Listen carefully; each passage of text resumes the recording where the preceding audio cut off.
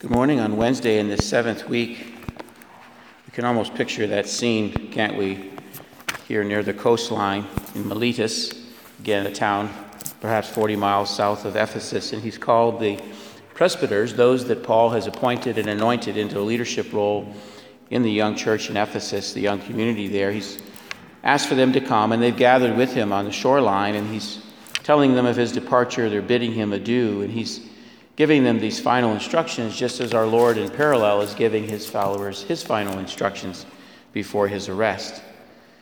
And Paul tells them that. He says, "Be careful, pay careful attention to yourselves and to all the flock in which the Holy Spirit has made you overseers, to care for the church of God, which he obtained with his own blood.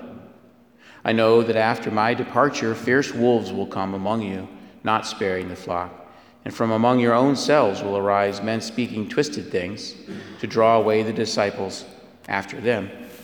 Boy, hasn't that been the history of our church? We have divisions that arise, some of significance that are important to be attentive to, and some are mere expressions of a person's preference as presented as a fact. And in our own lives, we have that same challenge, is to examine ourselves, and when we encounter points of difference within our lives, in our family, and in our faith community, to really examine ourselves and say, is that a position of fact, or is that a position of preference and opinion? Because there's a big difference. When I present a preference as established fact, that's potentially a great error and wounding. If I say this is how something is, but it's my opinion, versus that is an objective truth, then I can be wounding to others, and we have to be attentive to that. We're all certainly gifted with the ability of cognitive thought and to make conclusions and arrive at positions of preference and idea. But if I share them as a fact,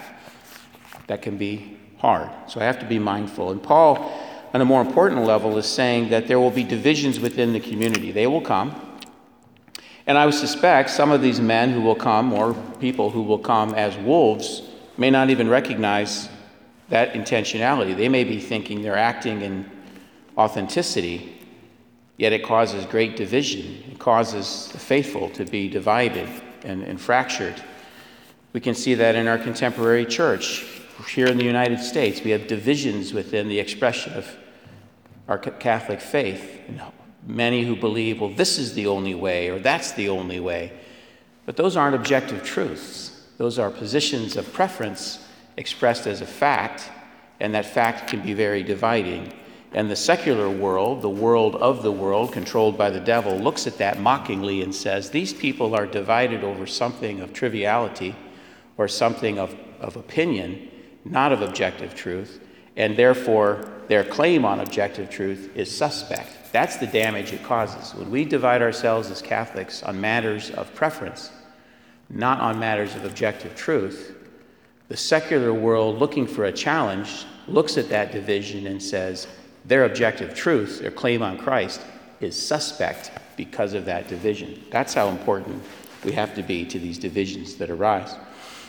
Our Lord, speaking so personally and so intimately then with his immediate followers, the apostles, in a sense precedes, not in a sense, in actuality, chronologically, precedes Paul's address to his followers, the presbyters in Miletus, because it's quite some time before that. We can argue many years before that, when our Lord, in the moments before his arrest, says to them so beautifully so, I am no longer in the world, I'm going to the Father.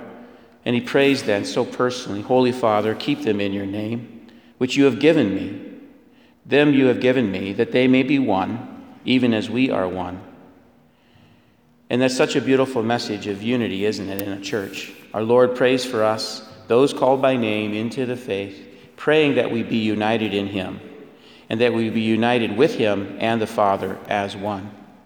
He tells us further, while I was with them, I kept them in your name, which you have given me, and I have guarded them.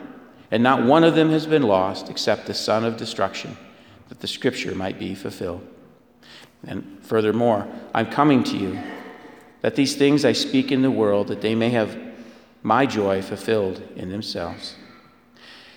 He says further, near conclusion of this in today's pericope, as you have sent me into the world, so I have sent them into the world. And that unity of purpose is important because has sent out into the world, let's remember this, in the gospel narratives, he sent out the 72, not as individuals, but 2 by 2. He sent them 2 by 2. They were always a traveling companion together. Paul, in his missionary journeys, is very seldom alone. He's often in the accompaniment of many. We know them by name, Barnabas and Silas and Timothy, Luke. They travel in partnership and in fraternity and in unity of faith, brothers and sisters in Christ, to share the truth. And we go into the world that denies the truth of God, and we go in our united faith, called into faith by our name, united in purpose, so that we can carry out his mission. As he was sent, so are we to do his kingdom work. Our Lord told us back in chapter 15, if the world hates you, know that it has hated me before it hated you. If you were of the world would love you as its own. But because you are not of the world, I chose you out of the world. Therefore, the world hates you. So let's know this. In our mission of purpose and in our united effort to share the gospel truth, there will be times when the world confronts us and rejects that truth. So be it. But the rejection of that truth is far more bearable to those sharing it when we're sharing that mission with another, when we walk in unity of faith and purpose. So let's re-examine our efforts today as we continue to advance the cause of faith here in St. Thomas, in Coeur d'Alene, and throughout the world, that we do so a united way. We examine our own observation of things and be discerning between a preference and an objective truth, and then find ways of unity to advance the cause of faith. God bless you all.